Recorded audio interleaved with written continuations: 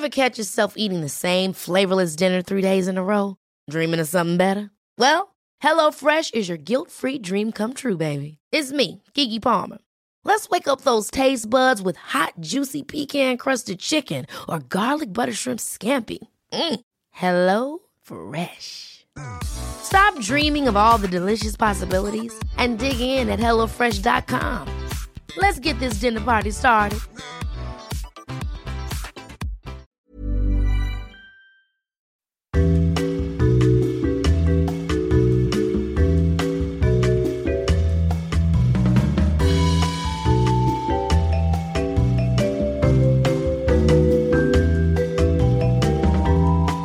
Tämä jakso on toteutettu kaupallisessa yhteistyössä Somerspyn kanssa.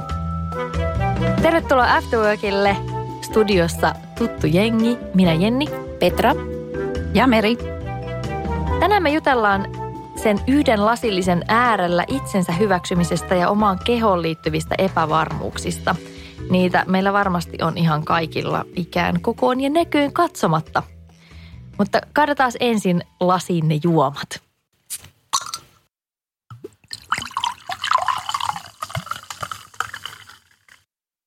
Hei, ja sit kippis. Kippis. Ai että, ihanan raikas maku. Eli siis ajatus tähän jaksoon lähti siitä, että hyvän keskustelun jälkeen olo on raikas ja kepeä, vähän niin kuin tämä Somerspy tällä meidän laseissa.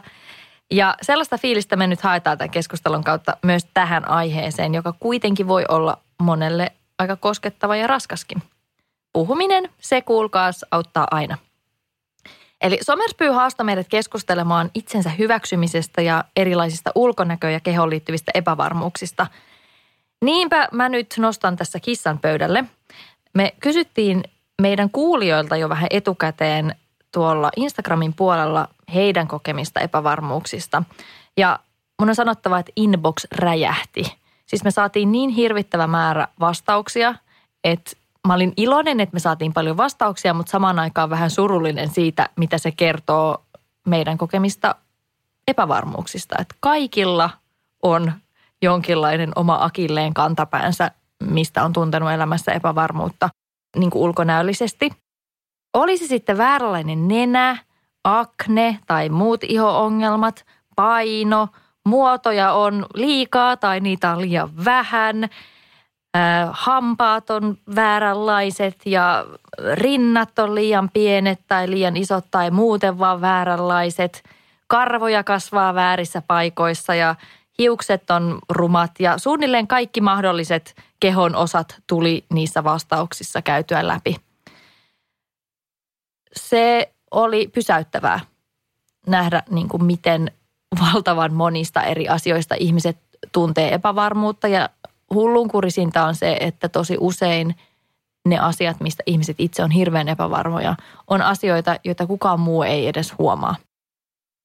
Toki voi joskus olla semmoisiakin tilanteita, että se epävarmuus on saanut alkunsa siitä, että jotakin kehon osaa tai ruumiin rakennetta on vaikka kommentoitu jotenkin ikävästi. Eli siellä on hyvin monenlaisia syitä taustalla. Mutta mua kiinnostaisi kuulla, mimmit, että millaisista asioista te olette omassa kehossa tai ulkonäössä tuntenut vuosien varrella epävarmuutta. Joskus niitä voi olla vähän noloa edes myöntää ääneen, mutta nyt please, antakaa tulla rehellisesti ja avoimesti kaikki.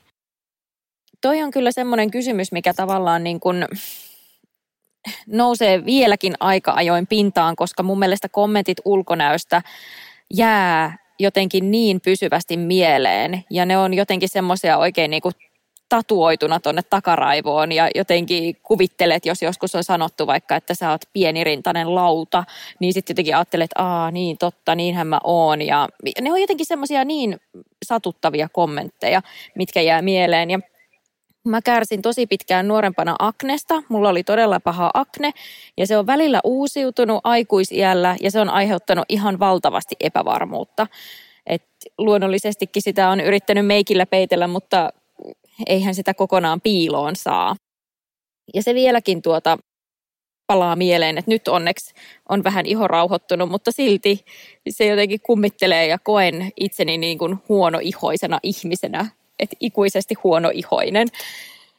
Ja se on ehkä semmoinen, mikä nuorempana oli mulle semmoinen, häpesin sitä ihan valtavasti, sitä mun ihon kuntoa. Se oli mulle tosi kova paikka ja jotenkin tuntui, että se ei meinannut millään lähteä pois. Niin mä ajattelin, että mä oon ihan hirveän ruma rupikonna, eikä kukaan halua ikinä olla mun kanssa missään tekemisissä.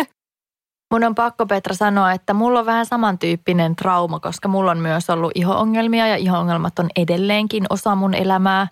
Ja se on kyllä asia, tämä iho ja niin kuin mun meikitön iho, mistä mä tunnen edelleenkin välillä epävarmuutta. Mulla on myös tosi tummat silmänaluset, joten mä helposti näytän meikittömänä vaan tosi väsyneeltä ja kalpealta. Ja sitten jos on vielä niitä niin kuin näppyjä ja mulla on vielä atooppista ihottumaa ja mulla on ollut kaiken näköisiä iho-ongelmia, niin mä välillä koen esimerkiksi kaiken näköiset sellaiset meikittömyyshaasteet tosi kovaksi paikaksi itselleni.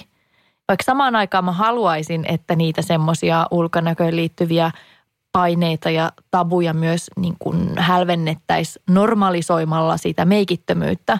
Mutta on myönnettävä, että on välillä vaikea olla itsevarma silloin, kun se iho oikeasti on vaikka tosi huonossa kunnossa.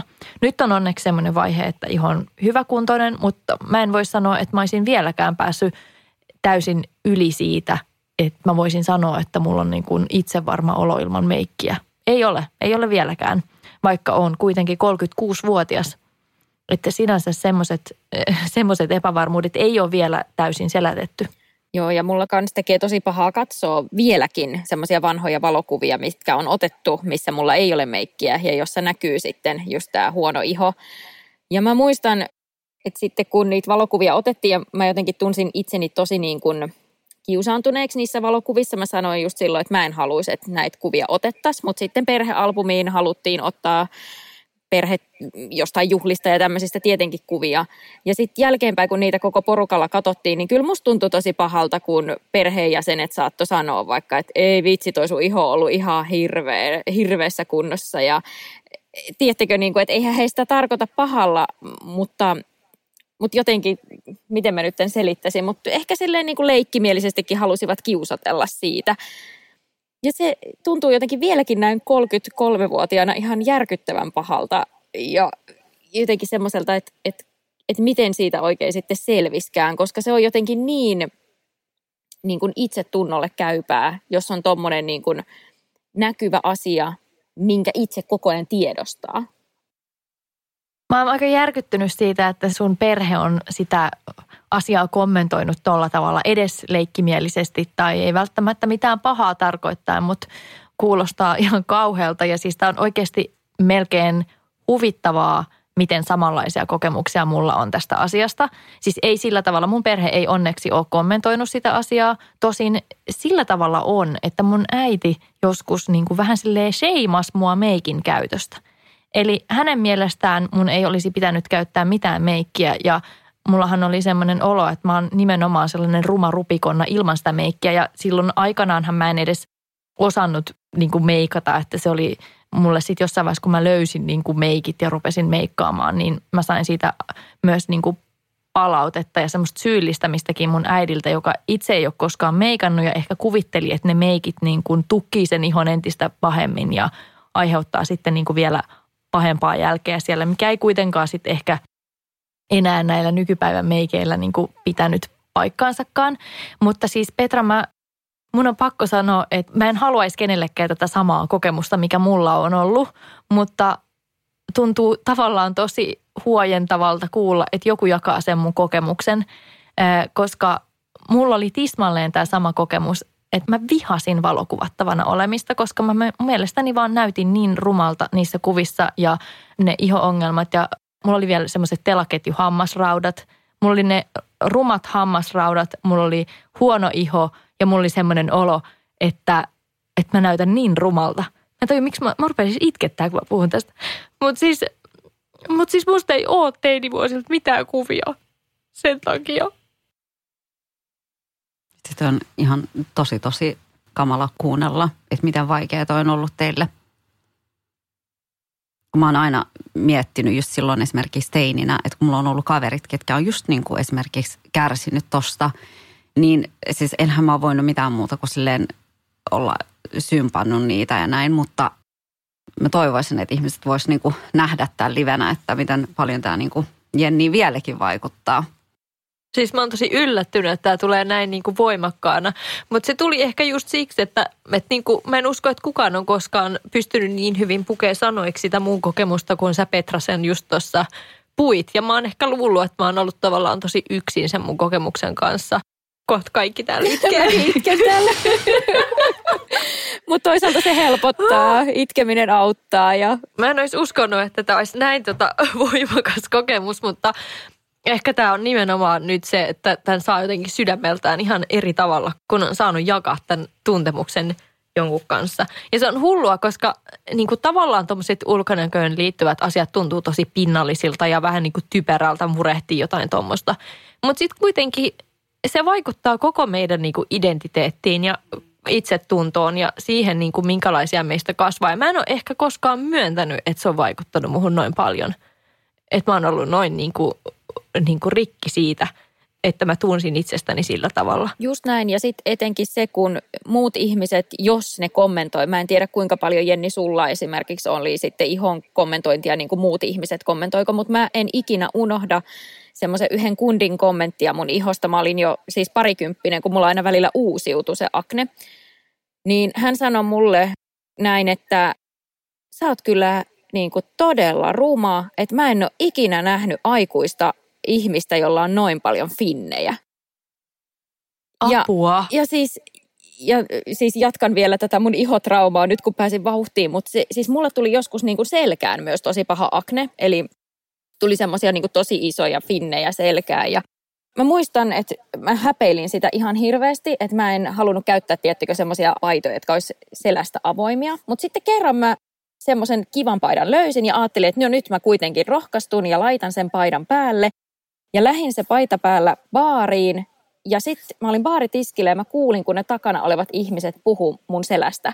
Että ne oli silleen, hyi hitsi, että kattokaa ton tytön selkää, että mitä paiseita sillä on. Ja mulle tuli niin hirveä fiilis, että mun vaan piti lähteä kotiin. Että mä vaan niin kuin sanoin kaverille, että sori, että mulle tuli nyt niin huonoa, että mun on vaan pakko niin kuin lähteä kotiin. Ja mä menin kotiin ja itkin ja olin niin kuin tavallaan taas se sama teini niiden iho-ongelmien kanssa, että se niin kuin trauma tuli sieltä esiin. Vitsi, ihmiset on niin ajattelemattomia. Ihan hirveää. Mutta siis mua niin kuin lohduttaa se, että en ole yksin tämän asian kanssa. Mutta mulla ehkä ei ole ollut niinkään, että muut olisi kommentoinut sitä tuolla tavalla niin kuin inhottavasti sitä mun ihoa. Mutta mun iho-ongelmia on sen sijaan, tai mun tuntemuksia niistä on vähätelty tosi paljon. Ja sitä, että kun mä oon yrittänyt esimerkiksi ratkaista sitä asiaa, niin mä muistan, että musta tuntuu, että esimerkiksi mun vanhemmat ei niinku ollenkaan ymmärtänyt, miten paljon mä kärsin siitä. Että he niinku varmaan ajatteli vaan, että no se nyt kuuluu siihen teini-ikään. Mutta ei se nyt kuulu siihen teini-ikään, että sulla on niinku oikeasti ihosairaus. Ja musta tuntuu, että mä en oikein mistään suunnalta saanut siihen semmoista niinku tukea. Tänä päivänä tilanne on varmasti tosi erilainen ja musta tuntuu, että maailma on niinku 20 vuodessa tuossa mielessä muuttunut ihan älyttömästi ja nykyään niin kuin noista asioista myös tiedetään enemmän ja niitä varmasti osataan hoitaa paljon paremmin. Mutta koen, että sillä on todella suuri merkitys, miten niihin omiin epävarmuuksiin myös sit siinä ympärillä suhtaudutaan. Nyt me ihan ollaan dominoitu tätä keskustelua, mutta mites Meri, minkälaisia epävarmuuksia sulla on tai on ollut elämässä? No, mulla on ollut sellaisia epävarmuuksia, että silloin sen jälkeen, kun mä sain Samuelin, ja siis mullahan niin kuin kroppa siis räjähti silloin raskauden aikana, siis ihan ymmärrettävistäkin syistä, että mun iho ei vaan pystynyt venyä niin paljon, niin mulla tuli siis ihan tosi paljon raskausarpia. Ja sitten silloin jo mä muistan, että lääkäri varoitteli, että kaikilla ei sit iho niin kuin palaudu. Se sanoi, että voi olla, että sulla jää semmoinen niin kuin, vähän semmoinen paksumpi, löysempi iho niin kuin vatsan ympärille. Ja mä muistan itse silloin, mä ajattelin, että no ihan sama, että minkä sille voi. Ja vielä niin kuin jotenkin ajattelin, että no mä olin alle 25, niin että se iho saattaa oikeasti niin kuin palautua. Ja mä olin itse jotenkin ihan tosi ok sen asian kanssa, kunnes me käytiin siis semmoisia vähän tiukempia teepaitoja ja näin, niin ihmiset rupesivat kommentoimaan mulle siitä, että mulla on vastasyntynyt vauva, niin tulee semmoisia kommentteja, että no oot sä taas raskaana, vähän näytät siltä. Ja siis tämä ei ollut edes niin kuin mitenkään, että näitä olisi tullut niin kuin tuntemattomit ihmiset, vaan niin kuin omalta perheeltä. Vähän niin kuin, että no, heti kun sä oot ton sun möhömahan vähän niin kuin laihdutettu. Ja kaikista koomisinta on se, että mulla ei tullut siis mitään kiloja. Siis mulla tuli tyyliin 8 kiloa raskauden aikana. Mä menisin huutaa. Mä olin niin järkyttynyt tuosta kommentista. Mä Meri pystyn samaistumaan tuohon ihan täysin. Mulle tuli 20 kiloa, mutta olen kuullut tismalleen samanlaisia kommentteja. Oletko taas raskaana? Silleen, hello, mulla on baby tässä sylissä, että en ole. Mutta sitten se ei niinku myöskään auttanut sitä asiaa yhtään, että mä rupesin käyttää löysempiä vaatteita, koska mä rupesin ahdistaa se, että ihmiset koko ajan kommentoi sitä mun vatsaa. Ja sitten kun mä käytin niitä löysempiä vaatteita, niin se tuli vielä enemmän sellaisia, että no yrität piilotella raskausmahaa. Sitten kun mä sanoin, että mä en ole raskaana, niin sitten sieltä saattoi tulla semmoisia kommentteja, että no ei sun tarvii meille valehdella. Sitten se vielä niin kuin meni pahemmaksi, eikä kun mä sain sitten toisen lapsen, mullahan siis niin kuin iho venyi vielä enemmän. Mullahan on siis sellainen, siis vieläkin semmoinen ihan roikkuva, niin kuin semmoinen löysä vatsa. Ja siis se on, mä en ole niin kuin itse ajatellut, että se olisi ollut mikään ongelma mulle, mutta se sellainen jatkuva ihmisten kommentointi, tiedätkö, sukulaisilta ja omalta perheeltä. Ja sitten koko ajan semmoista myöskin, että kyllä sä palaudut, kunhan sä laihdutat. Mä en niin kuin ymmärrä, että mitä helvetti mä olisin ollut laihduttamassa, kun mä olin silloin ihan tosi pieni. Mutta semmoinen, että vaikka kuinka mä yritin olla itse silleen, että ei mua haittaa tää, niin mä huomaan, että mä en voi vieläkään käyttää semmoisia vaatteita, mitkä korostaa niin kuin mun keskivartaloa. Siis mä en muista, milloin mä olisin käyttänyt semmoista tiukempaa mekkoa esimerkiksi. Se on mun mielestä jotenkin tosi ahdistavaa. Jotenkin mä pelkään koko ajan, että joku taas kommentoi, niin kuin, että oot sä raskaana, että miksi sulla on tollainen vatsa. Tämä on tosi niin kuin surullista kuulla ja käydä läpi näitä kommentteja, mutta mä uskon, että tämä on tietyllä tavalla myös aika terapeuttista sanoa nämä asiat ääneen. On. Ja kun mäkin on sellainen ihminen, että mä aina osaan pukea mun kroppa hyvin, niin mä oon aina sanonut, että mä en jaksa niin kuin miettiä niin kuin mun epävarmuuksia sen takia, että mä en niin kuin halua oikeastaan käyttää siihen aikaa ja energiaa. Mutta faktahan on se, että se on vaikuttanut muhun. Mä en niin kuin milloin toista ikinä esimerkiksi nähnyt mua missään tiukemmassa vaatteessa. Eikä sitä tule ajatelleeksi mitenkään, koska sulla on niin hyvä tyylitaju ja sä oot löytänyt sun oman tyylin, mutta onhan se tietyllä tavalla niin kuin surullista, että jos muiden sanat ja niin kuin puheet on vaikuttanut siihen, että sä oot muokannut esimerkiksi sun tyyliä niin kuin sen mukaiseksi, että sun ei tarvitse saada semmoisia kommentteja. Vaikka siis sanotaanko näin, että nyt sit on jo niin kuin periaatteessa mä voisin sanoa, että mun lapset on jo niin isoja, että ei tule enää sellaisia kysymyksiä, mutta se on niin ahdistava, kun sä huomaat, että joku vähänkään tuijottaa sun vatsaa, koska sitten se kysymys, että oot sä raskaana, on mun mielestä jotain siis niin ahdistavaa. Koska sitten se tarkoittaa, että se ihminen selkeästi tulkitsee sun kroppaa jollain tavalla. Ja se on mun mielestä niin väärin. Kyllä, se on niin kuin äärimmäisen asiaton kysymys. Ja mä toivon, että me ollaan tästä tehty joskus ihan jaksokin, että kaikki tämmöiset raskausspekuloinnit, niin ne jäisi historiaan, niin ne on aina asiattomia. Mä uskon, että meillä varmaan kaikilla on monia muitakin epävarmuutta niin kuin herättäviä asioita, mitä on koettu ja asioita, joista tunnetaan epävarmuutta, mutta mä kiitän teitä ihan super paljon tästä avoimuudesta. Täytyy sanoa, että mä en odottanut, että tästä tulisi näin koskettava tästä niin kuin keskustelusta. Mun mielestä sille pitää ottaa yksi skoolaus. Huhhuh. Quality sleep is essential. That's why the Sleep Number Smart Bed is designed for your ever-evolving sleep needs. Need a bed that's firmer or softer on either side? Helps you sleep at a comfortable temperature? Sleep Number Smart Beds let you individualize your comfort, so you sleep better together. JD Power ranks Sleep Number #1 in customer satisfaction with mattresses purchased in-store. And now, save 50% on the Sleep Number Limited Edition Smart Bed for a limited time. For JD Power 2023 award information, visit jdpower.com/awards. Only at a Sleep Number store or sleepnumber.com. One size fits all seems like a good idea for clothes until you try them on. Same goes for healthcare. That's why United Healthcare offers flexible, budget-friendly coverage for medical, vision, dental, and more. Learn more at uh1.com. Mutta tulee aina niin ihana olo, kun saa sanottua. Se on totta ja mä koen, että mä niin kuin pääsin teitä tosi paljon lähemmäs pelkästään tämän keskustelun ansiosta ja niin kuin, kun jaettiin tämmöinen asia. Hypätään seuraavaan kysymykseen tästä. Miten te puhutte teidän omasta kehosta? Paljon puhutaan siitä, että tämmöinen niin kuin negatiivinen kehopuhe, niin se on tosi vahingollista ja haitallista ja se ei vaikuta pelkästään itseen, vaan se vaikuttaa niin kuin muihin meidän ympärillä. Ja kun mä kysyin tuolla meidän Instagram-tilillä meidän kuulijoilta, että minkälaisia kokemuksia heillä on näistä kehoon liittyvistä epävarmuuksista, niin yllättävän moni sanoi siellä, että ne epävarmuudet, mitä itse tuntee omasta kehostaan, on seurausta siitä, miten oma äiti on puhunut itsestään ja kehostaan tai tarkkaillut muiden ihmisten vartaloita tai puhunut niistä ja miten omassa kaveriporukassaan puhuttu omista vartaloista. Puhutteko te sillä tavalla koskaan, että vitsit, että mä näytän lihavalta näissä housuissa tai oonpas ollut turvonnut tai vitsi mun iho näyttää hirveältä tänään, koska siis se on niin kuin todettu, että tämmöinen negatiivinen kehopuhe vahvistaa semmoista omaa kehokriittisyyttä tai jos se niin kuin kuuluu omaan arkeen, niin ootteko te koskaan huomannut, että teidän omat läheiset reagoisivat siihen tai ootteko te itse reagoineet johonkin teidän läheisen tämmöiseen niin kuin negatiiviseen kehopuheeseen? No meillä kotona kyllä tosiaan, niin kuin mä tuossa kerroinkin, niin on kommentoitu myös aika suoraan ja ikävään sävyyn, vaikka ei varmaan ole alkuperäinen tarkoitus ollutkaan, vaan ehkä silleen kiusotella, mutta ei se tunnu oikeasti hyvältä se kiusottelu, se ei ole kenenkään mielestä hauskaa.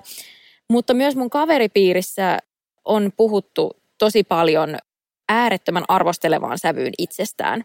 Se on varmasti miehillä ihan samanlaista, mutta huomasin itse ainakin, että mimmien kanssa tuli oikein semmoinen niin kuin kierre siitä, että kuka vähän niin kuin haukkuu itseään eniten. Että mä oon niin läski tai mä oon nyt niin kuin ruumaa ja tiedätkö, niin kuin mä en tiedä, onko teidän kaveripiirissä ollut tällaista, mutta se oli jotenkin tosi yleistä. Ja mä en ehkä itse pystynyt samaistumaan, koska mä oon yrittänyt aina itse puhua itselleni jotenkin nätisti. Ja mä en jotenkin koe tuommoista puhetta niin kuin kauhean luontevana, koska mä en tiedä, mitä sillä haetaan. Haetaanko sillä, että muut sanoo sitten, että no et oo, että sä näytät upealta vai mikä se tavallaan se pointti oikeastaan siinä on? Toi on tosi hyvä kysymys, Petra, että mitä sillä haetaan. Mä en itse myöskään niin kuin muista, että mä olisin välttämättä puhunut omasta kehosta silleen tietoisesti tai että mun kaveripiirissä olisi puhuttu. Varmasti tällaista on ollut, mutta se ei ole jäänyt mulla sillä tavalla mieleen. Kotona ei myöskään ole äiti koskaan niin kuin puhunut itsestään tai muista mitenkään sillä tavalla negatiivisesti ja siitä on tosi kiitollinen.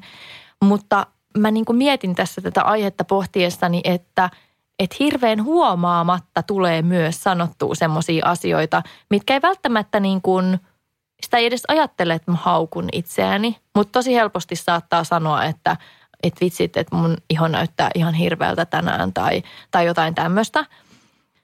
Ja sitten kuitenkin se on juuri sitä negatiivista kehopuhetta. Mutta mä oon itse yrittänyt siis nimenomaan oikein tietoisesti puhua itselleni kauniisti ja niin kun, mä oon tehnyt siitä itselleni semmoisen jutun, että mä oon nimenomaan yrittänyt taklata tuommoista negatiivista ajattelua ja puhetta itsestäni, vaikka totta kai siihen kaikilla on huonoja päiviä, jolloin siihen helposti saattaa sortua, mutta silloin oikeasti merkitystä, miten puhuu itselleen ja miten puhuu sekä itsestä että muista.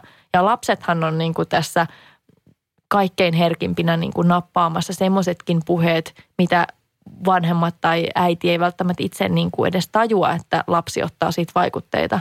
Toi oli tosi hyvin sanottu, Jenni, että lapset nappaa, koska mäkin olen nyt yrittänyt erityisen hellästi puhua itsestäni, vaikka Meri pystyn samaistumaan tuohon sun vartaloon raskauden jälkeen tai synnytysten jälkeen, koska mullakin on jäänyt semmoinen pussi tähän mahaan kohdalle ja pikkuhiljaa tässä hyväksyn sitä, että siinä se varmaan tulee olemaan aina eikä se haittaa, niin mä oon tietoisesti nyt niin kuin Palomaan mun tytölle sanonut, että ihana masu, että äidillä on ihana masu ja että Palomalla on ihana masu, että aina puhutaan masusta silleen, että se on ihana. Ja Paloma on itse nyt napannut tämän ja hän aina niin kuin taputtelee omaa masua. Hänellä on semmoinen ihana pyöreä massu, niin hän on silleen ihana massu. Että se niin kuin positiivisetkin asiat kyllä tarttuu. Hei, toi on ihana kuulla. Siis, ja musta on aivan mieletöntä, että sä oot onnistunut välittämään sun pienelle tyttärelle tämmöisen ajatuksen. Mites Meri? Minkälaisia kokemuksia sulla on tästä? No siis Petra, palatakseni tähän vatsakeskustelun, niin musta tuntuu, että mähän olisin ollut itse niin kuin ihan fine sen asian kanssa. Jotenkin niin kuin, mä olisin jopa ihan sille hyväksynyt sen tosi helposti, jos se kommentointi ei olisi tullut niin kuin tosi läheisiltä ihmisiltä ja niin kuin tosi mun mielestä niin kuin asiattomaan sävyyn. Niin, mutta mä oon jotenkin niin kuin psyykannut jo itteni vuosia siihen, että mä en puhu itsestäni negatiivisesti. Että jos mulla on sellainen fiilis, että mekko kiristää ja että se ei näytä hyvältä, niin mä en edes vaivaudu käydä sitä keskustelua, että mä sanoisin jollekin, no näytäks mä nyt niin kuin, tiedätkö, tosi niin kuin pyöreältä tässä tai mitä, koska mun mielestä se on jotenkin tosi turha. Että mä en niin kuin halua asettaa itseni tai muita siihen tilaan, että niiden pitää kommentoida myöskään mun vartaloa. Ja mä en niin kuin, mun mielestä on tosi hassu, kun ihmiset puhuu itsestään negatiivisen sävyyn. Mä aina huomautan siitä. Mä aina sanon ihmisille, mä en tykkää ollenkaan. Sä voit sanoa, että niin kuin bad hair day, että tämä kampaus ei onnistunut, että kokeilen huomenna uudestaan tai mitä tahansa, mutta sellainen jatkuvasti niin kuin itsestään negatiivisen sävyn puhuminen on mulle niin kuin tosi raskasta. Mä en voi olla sellaisessa seurassa esimerkiksi, mutta sitten taas niin kuin lapsena mun ulkonäkö on kommentoitu tosi paljon ja niin kuin tosi usein myöskin tosi negatiivisen sävyn, mikä on selkeästi jättänyt niin kuin jälkeä, mutta musta tuntuu, että mä oon joutunut jopa työstää sitä sen takia, koska mä en halua, että mun lapset käy sitä läpi. Että puhutaan niin kuin positiivisesti. Että onpa sulla kaunit hiukset, onpa sulla, tiedät sä, ihan sama mitä, mutta silleen negatiivisen sävyyn me ei oikein niin kuin puhuta. Ja mä en tykkää siitä, kun, että jos mä kuulen, että joku puhuu mun lasten seurassa itsestään negatiivisesti. Mä mietin, että voitaisiin ottaa tähän väliin yksi tämmöinen kuulijakommentti, joka oli tullut sinne Instagramiin, jossa tätä aihetta pikkusen sivutaan, joka oli musta tosi hyvä ja kiinnostava pohdinta tästä aiheesta. Ja se kommentti kuuluu näin. Uskon, että laihdutuskulttuuri on ja elää meidän yhteiskunnassa, kulttuurissa ja mielissä tosi vahvasti, minkä takia tosi moni kokee itsensä liian isoksi ja tuntee syyllisyyttä koostaan. Lisäksi hoikemmat tytöt taas kokevat paineita siitä, etteivät ole tarpeeksi muodokkoita tai naisellisia. Itselleni on ollut tärkeää lisätä piiriini erilaisia vartalomalleja esimerkiksi seuraamalla erilaisia ihmisiä sosiaalisessa mediassa. Myös taide on auttanut. Kun maalaa erilaisia ihmisiä ja vartaloita, niin samalla löytää omastakin kehosta asioita, jotka ovat kauniita, eikä se välttämättä edes liity omaan kokoon. Myös toksisten ajatusten ja viestien tiedostaminen auttaa. Se, että löytää itsestään muitakin puolia kuin kropan, auttaa ainakin omaa itsevarmuuttani. Kun siis kokee, että mä olen muutakin kuin se, miltä mä näytän. On edelleen epävarma itsestäni usein, mutta koen, että olen päässyt paremmalle pohjalle näitä asioita tekemällä ja ajattelemalla. Tässä oli musta tosi hyviä ajatuksia. Just esimerkiksi se, että löytää muitakin asioita niin kuin omassa itsessään, mitä arvostaa. Ja jos on se joku tietty yksi epävarmuuden aiheuttaja vaikka omassa kehossa, niin tietoisesti etsii ihan muihin asioihin liittyviä juttuja. Että jos tuntuu, että mulla on tosi rumat hampaat tai mitä ikinä se sitten onkaan, niin mitä muuta sussa on? Mitä muuta sä olet kuin ne sun hampaat? Koska sähän olet ihan valtavan paljon myös kaikkea muuta. Ja ihmisessä on niin kuin hirveän paljon piirteitä, mitkä voi olla kauniita. Toinen ajatus, mikä musta tässä oli tosi tärkeä, oli se, että ympäröi itseään semmoisilla ihmisillä, jotka lisää sitä itsevarmuutta ja jotka edustaa sitä monimuotoisuutta, mitä me ihmiset ollaan. Siitä mä pääsinkin tähän seuraavaan kysymykseen, joka on, että miten te mimmit ajattelette, että media tai some vaikuttaa teidän ajatuksiin omasta itsestänne? Koska siis kyllähän niin kuin mä ajattelen esimerkiksi, että sosiaalinen media voi niiden niin kuin negatiivisten ajatusten vahvistamisen sijaan herättää myös positiivisia ajatuksia ja vahvistaa sitä positiivista kehonkuvaa. Eli voisiko some olla myös semmoinen niin kuin voimaantumisen lähde? Toi viesti, mikä saatiin ja minkä sä luit, Jenni, niin tuossa oli niin paljon hyviä pointteja. Ja mulle tuli heti fiilis siitä, että niin just, että jos esimerkiksi somessa seuraa jotain semmoisia ihmisiä, mitkä tuottaa itselleen jotenkin kohtuuttomasti paineita tai tulee jotenkin semmoinen olo, että apua, että vertailee liikaa itseään muihin, niin sitten kannattaa lopettaa sellaisten ihmisten seuraaminen ja ottaa seurantaan semmoisia niin kuin erilaisia ihmisiä, jotka antaa just sitä voimaa tai hyvää energiaa ja jotka ehkä inspiroi. Ja mun mielestä toi tavallaan se, että kyllä somella on luonnollisestikin negatiivinen vaikutus siihen, että ihmiset saattaa tuntea itseään kohtaan jotenkin kohtuuttomasti paineita tai että tulee semmoisia tietynlaisia vääristyneitä kauneusihanteita, johon kukaan ei ihan oikeasti niin kuin pysty. Mutta se on ollut jotenkin maailman sivu, joten mä en lähtisi syyttää pelkästään somea, koska se on mun mielestä ollut tässä maapallolla aina. Mutta se, että tuoko se positiivisia puolia, niin todellakin tuo. Ja tavallaan se, että mitä enemmän siellä somessa esimerkiksi näkyy aitoja ihmisvartaloita, aitoja ihmisiä sellaisena kuin he ovat, ihoja ilman meikkiä tai filtteriä, niin sitä enemmän nuorille ja muillekin ihmisille tulee semmoinen olo, että niin joo, tämä on ihan normaalia. Tällaisia me ihmiset ollaankin. Tämä onkin ihan niin inhimillistä, että mulla on akne. Tai sitten niin kuin, että on erilaisia vartaloita. Että ehdottomasti niin kuin, se on myös erittäin positiivinen asia. Ja sitten jos ei mieti somea, niin myös uimahallit on sellaisia paikkoja, että siellä näkee oikeasti, niin kuin, että hei, meitä on kaikenlaisia ihmisvartaloita ja se kuuluu vähän niin kuin tähän kuvioon. Mä oon ehdottoman samaa mieltä, että some on monipuolistanut ihan hirveästi sitä, minkälaisia ihmisiä me nähdään, koska jos mietitään aikaisemmin aikana ennen somea, niin mehän ollaan nähty lähinnä ne ihmiset, jotka on siinä meidän omassa elämänpiirissä ja sitten niin kuin niitä lehtikuvien ihanne-ihmisiä, niitä sellaisia täydellisiä hahmoja. Niin kyllähän vaikka some varmasti niin kuin riippuen siitä, että minkälaisia ihmisiä siellä seuraa, niin tuo myös niitä paineita, mutta toisaalta se on myös monimuotoistanut tosi paljon sitä ihmiskuvaa, mitä me nähdään päivittäin. Mä en Petra halua kastella mun hiuksi, niin mä en nyt mene uimahallin katsoa ihmisiä.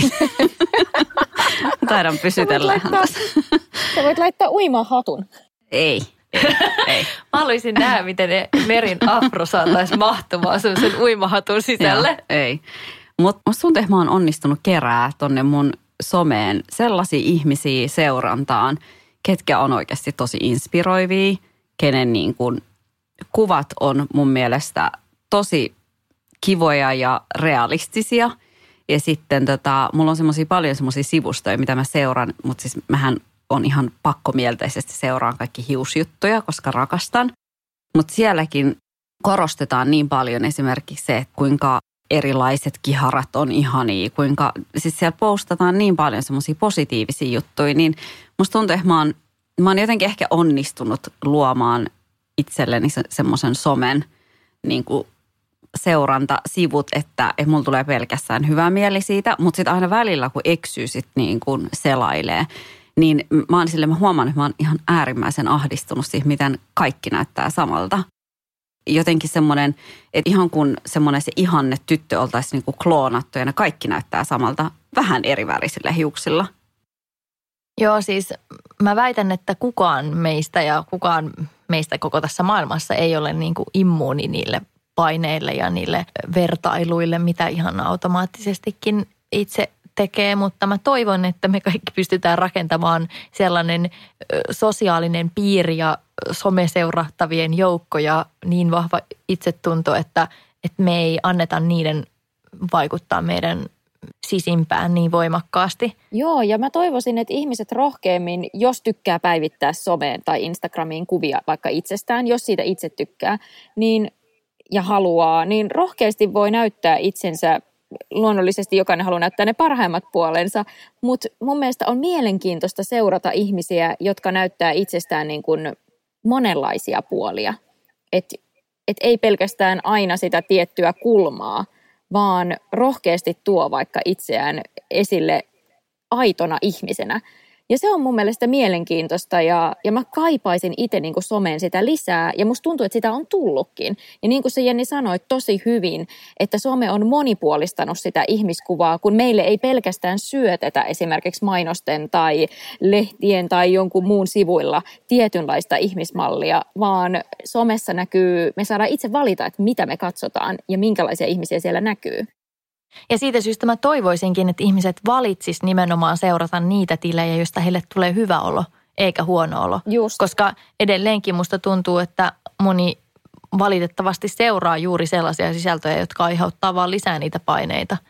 Niin tehkää itsellenne se palvelus, että seuraatte mieluummin niitä sisältöjä, jotka saa teidät tuntemaan olonne hyväksi, eikä niin, että siitä tulee vaan semmoinen vaatimuslista, että pitäisi olla sellaista ja tällaista ja tuollaista. Mutta jotta tämä keskustelu päättyisi semmoisissa ihanan positiivisissa merkeissä, niin mä haluan kysyä teiltä vielä tässä viimeiseksi, että onko teidän suhde omaan kehoon tai ulkonäköön muuttunut tässä matkan varrella ja olisi tosi kiva kuulla, että mistä te pidätte omassa ulkonäössänne ja kehossanne. Mitkä on fyysisesti teidän parhaat puolet? Jenni, ihana kysymys. Ihan mahtavaa. On muuttunut ja tuossa mainitsinkin, niin raskauden myötä on muuttunut valtavasti. Ja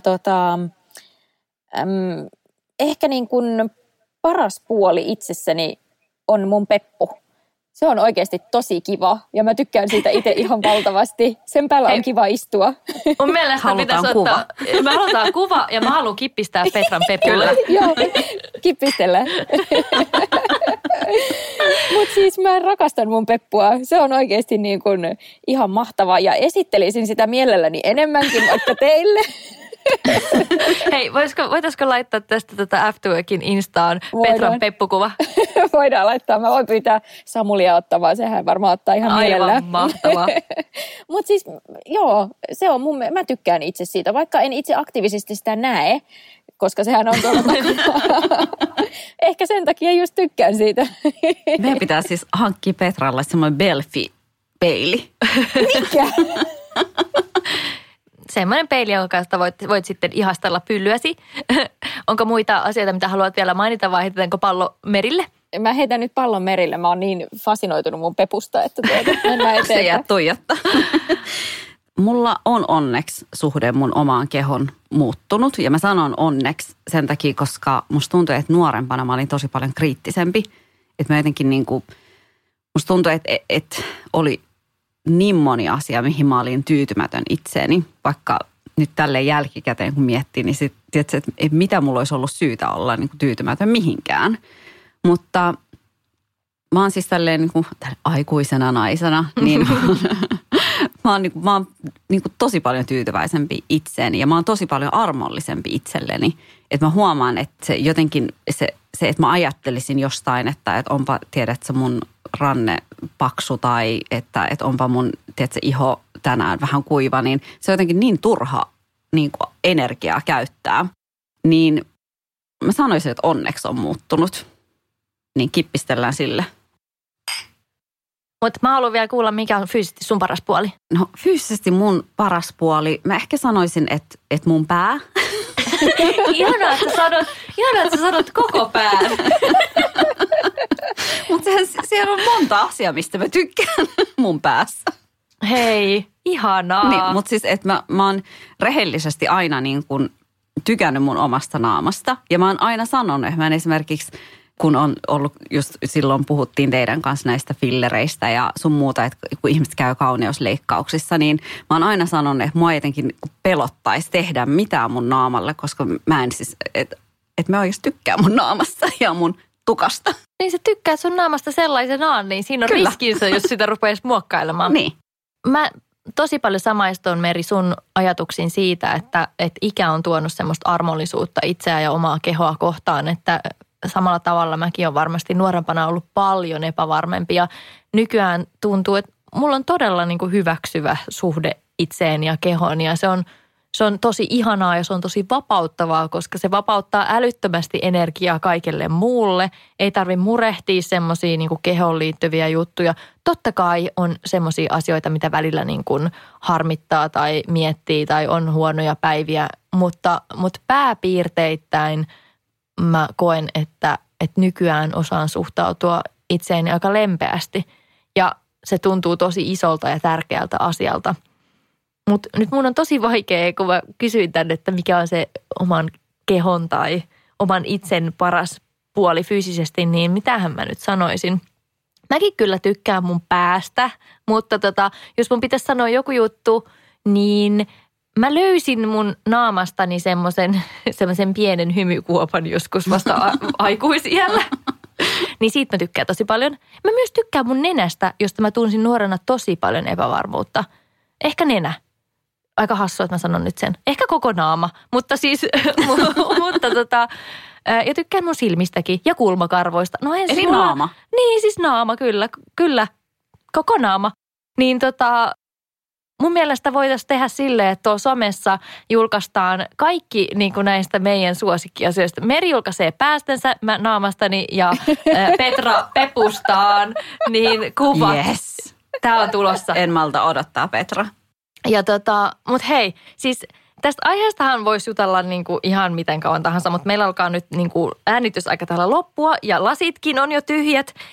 Niin mä mietin, että voidaan ottaa tämä teema käsittelyyn joskus vaikka vielä toisenkin kerran, mutta mä haluan nyt kuulla tämän kaiken päätteeksi, koska tämä on ollut aika tunteikas keskustelu, että minkälainen fiilis jäi tästä keskustelusta. Tavoitteena oli siis kevyempi ja raikkaampi fiilis, niin onko nyt sellainen? Kyllä. Siis todellakin. Mulla on jotenkin helpottunut olo siitä, että ihanaa, että muillakin on epävarmuuksia, mutta ihanaa, että niistä pystyy puhumaan teidän kanssa.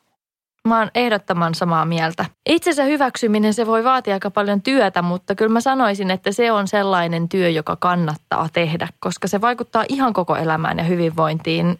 Ja itsensä saa olla tyytyväinen ja mä toivoisin, että jokainen voisi olla itsensä tyytyväinen ja löytää itsestään asioita, joihin on tyytyväinen.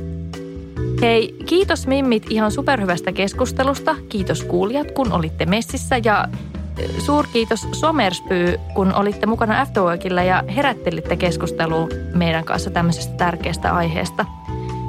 Mä haluan toivottaa tämän myötä kuplivaa ja raikasta viikkoa teille kaikille. Ja meidän keskustelu jatkuu tuolla Instagramin puolella. Afterwork Podcast on meidän tili. Ja me jaetaan siellä tällä viikolla myös teidän kuulijoiden tarinoita tästä aiheesta, joten klikatkaahan itsenne seuraavaksi sitten sinne. Hei, kiitos mimmit. Ensi viikkoon. Heipsis. Ciao. Heippa.